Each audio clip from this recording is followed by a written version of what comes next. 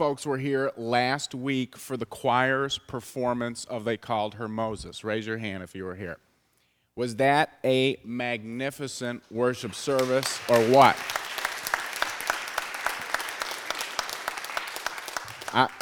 Thank you, choir, so much for last week. I knew it was going to be superb, and I invited a couple friends. I don't think any of them came, but they knew they were warmly invited. And for me, it was just a transformative time to hear this life story of Harriet Tubman, one of the greatest American heroes, and the music. I was deeply saddened once again by our history. I was moved to tears. I was reminded of the tremendous resiliency of the human spirit, and I was given a lot of courage to live my life. And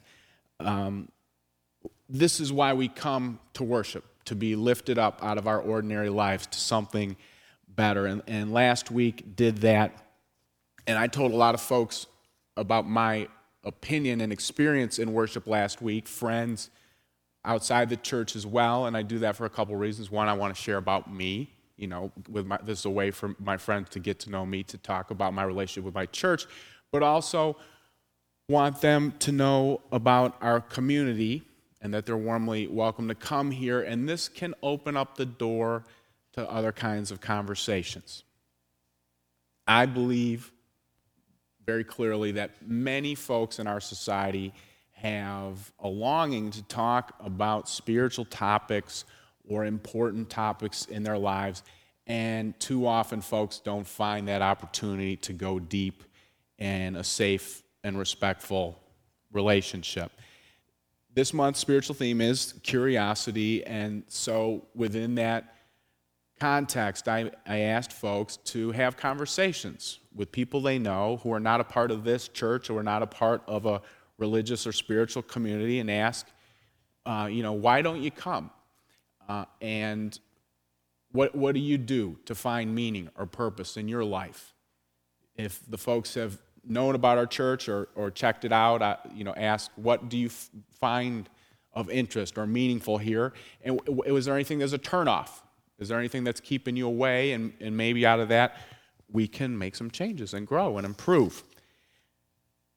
So going into this effort, I knew a couple things. I knew that I did not have the best questions.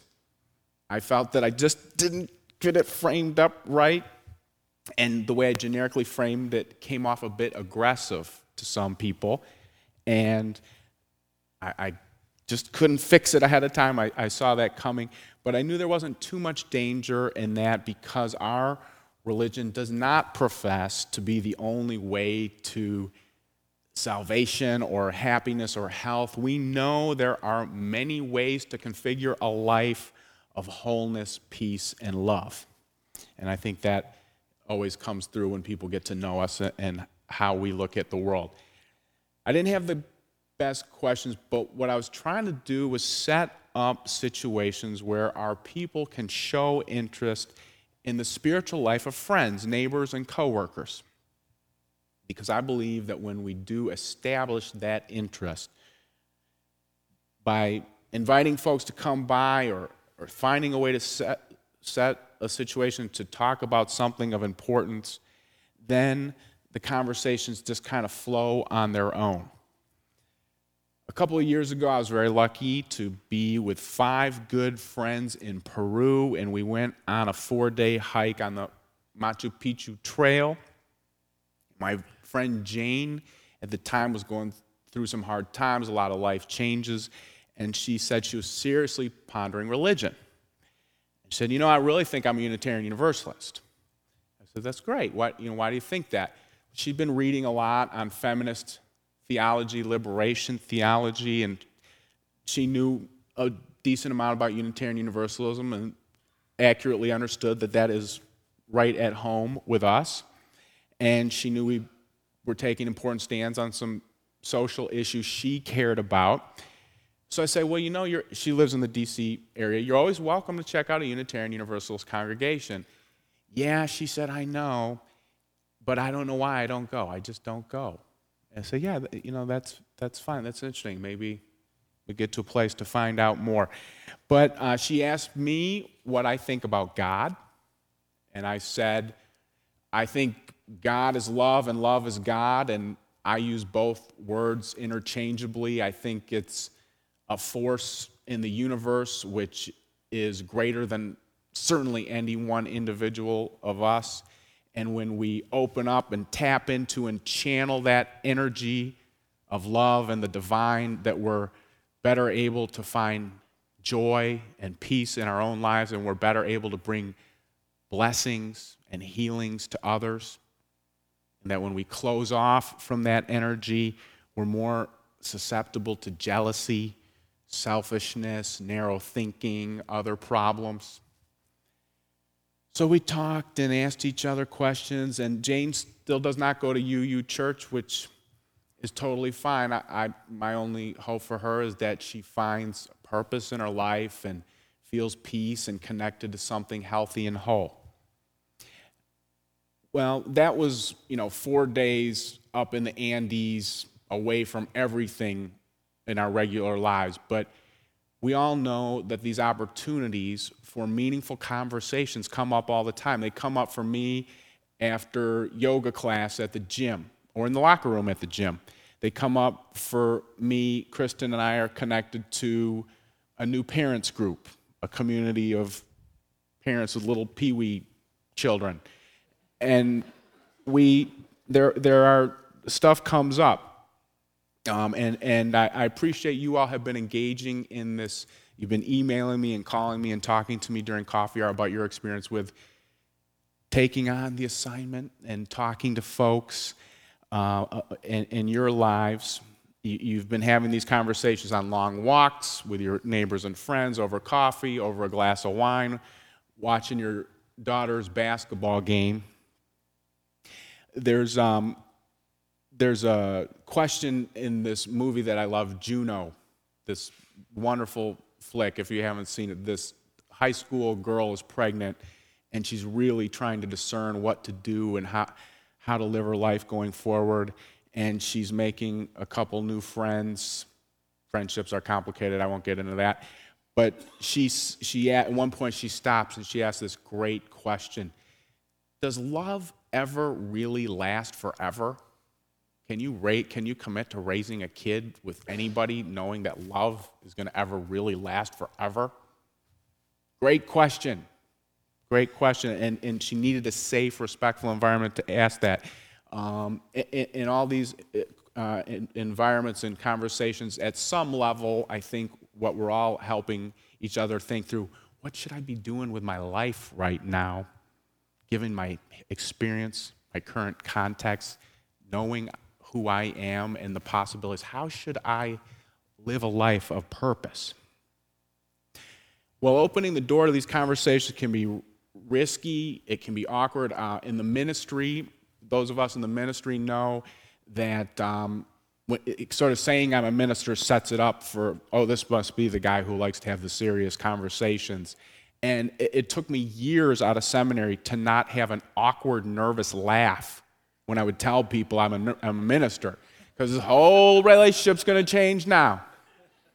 Okay, so there we go. See you later.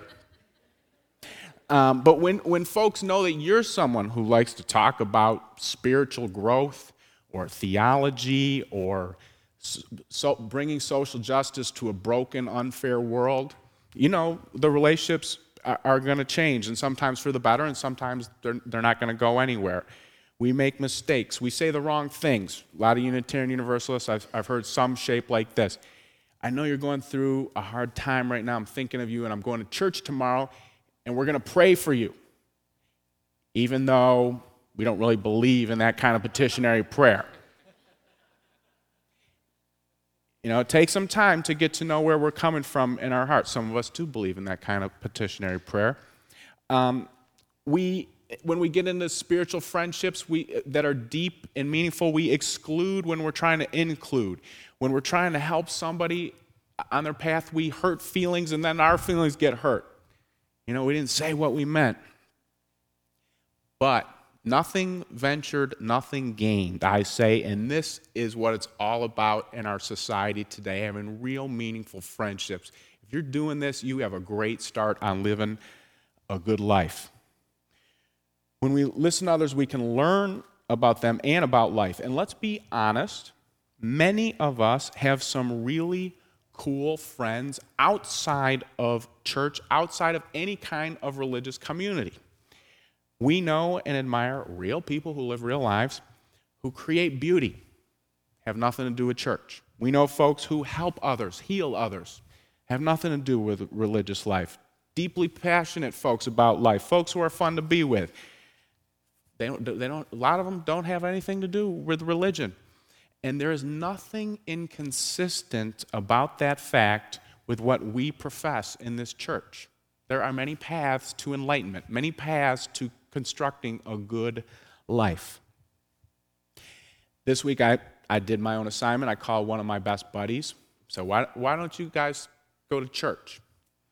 He said he and his wife have many other positive activities and relationships in their lives. Some of my friends have no religious background or experience, and they say they don't miss it.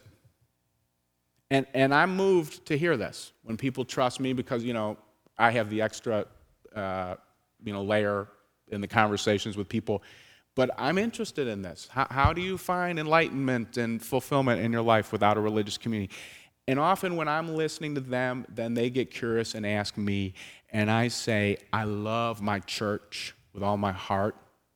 I love my faith tradition with all my heart. I'm extremely grateful to be in it and to be committed to it. And I really don't believe that I could be as happy or find as much fulfillment, find as much salvation, in my words, without it. I could live a life without a church. It would not kill me. But I think I would have more pain, more suffering, I would have less fulfillment, and I would help people less. And I would be a lot less pleasant to be around. Now, some of the folks who you were talking to and sharing the feedback who've checked out our congregation, they have found lots of impressive things. They found worship inspirational and moving. They love Dr. King Day of Service, where we're out with different partners helping Northwest Philly be a better place. But they just say it's just not a fit for them.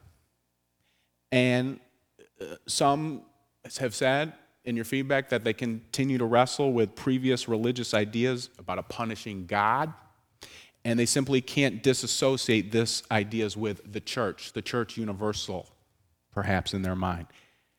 Some feel that formal organized religion has too much danger of turning people into arrogant hypocrites, and we've all seen that in our society, keeping it real. Some feel that Unitarian Universalism doesn't have enough of a clearly identified core.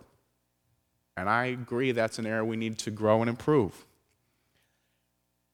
But in our conversations that you've been sharing with me, we've also found that these types of objections and pains manifest, when they manifest within caring and non-judgmental listening, the conversations often shift towards the creation of beauty, the creation of spirituality of art, love, courage, and hope, finding purpose in life.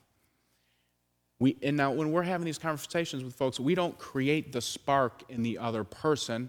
It's not the religious person coming and saying, we've got it for you. No, there's something bigger going on spiritually here. They already have a spark, and we're hopefully creating a caring, respectful environment to protect their flame, maybe making a little alcove where their flame can grow larger and brighter, and they're doing the same for us. We hunger for these kinds of conversations. Brian McLaren says that when we listen, smile, care, and serve others, then we can earn the right to be a spiritual friend. This is contrary to just coming in and saying we're going to resolve your problem and fix it because I'll tell you what my minister says you should do, which I know a lot of you guys use that line, quoting me left and right. The blessings multiply in many directions. We're in these conversations. And then they become curious about us. If you set yourself up as showing them your heart, don't do it like this, don't do it like this, but show them your heart. Okay? And I say, I come here to find meaning and purpose in my life. I come here to celebrate life and be inspired like I was last week with the life and music of Harriet Tubman. We come here to support each other in trying to live the most full, vibrant life possible. Here's an example. Recent studies confirm details on how empathy is developed through both nature and nurture. It's true that children enter the world with different capacities for empathy, but no matter where people start, they can improve with help. A psychologist, Dr. Carolyn Zahn Waxler, said, parents need to be models of altruism, compassion, and caring. It's not enough to talk the talk, you have to do it. You need to show caring behavior towards your children and the other people you interact. Your kid's going to pick it up if you're just talking and then being mean-spirited. This is part of what our teachers do with our children in church. This is part of why we come to raise our children in a spiritual home. And this is what we all do with our children here in the church. But these things are not just for the children, right? We come to the church so that we can learn about our capacity for empathy. I expand my capacities for empathies by witnessing you, the people of this church, first of all, engaged in acts of kindness I see all the time, which move me beyond words. We do this by studying the Bible and other sacred texts. We do this by listening to sacred music.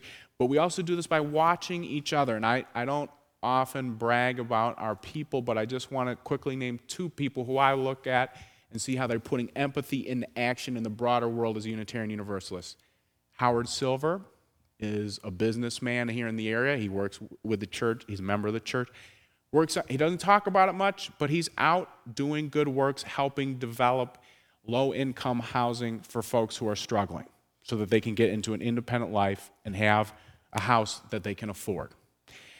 Jim Ballingy is a teacher in a high school, hours and hours of work every month helping students get into service learning so they can learn about people of other cultures, grow, and learn that helping others gives you joy and fulfillment. That's the mission of Jim Ballingy's life. He's not doing it here in the church every day, but he's one of us living out this mission of empathy out there. You see, I am spiritual and religious, and I wouldn't be very good at being the former without the latter. I benefit greatly from being a member of this Unitarian Universalist community where people help each other realize our potential in the spiritual practice of generosity. Right here in this church, I've learned more deeply than ever that when I give my money, when Kristen and I give our money to help a cause, we hopefully help the cause, but more importantly, I help myself.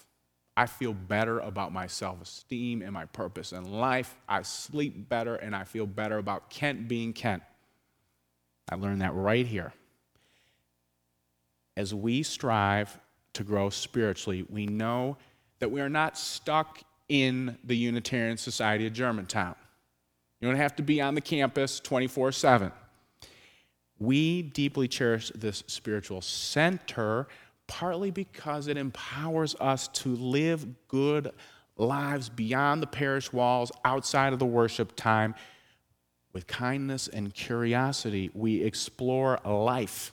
We go to music recitals in the neighborhoods. We go to school plays. We go trips down the shore. We go to the Wilma Theater. We go to a friend's house to watch the Olympics.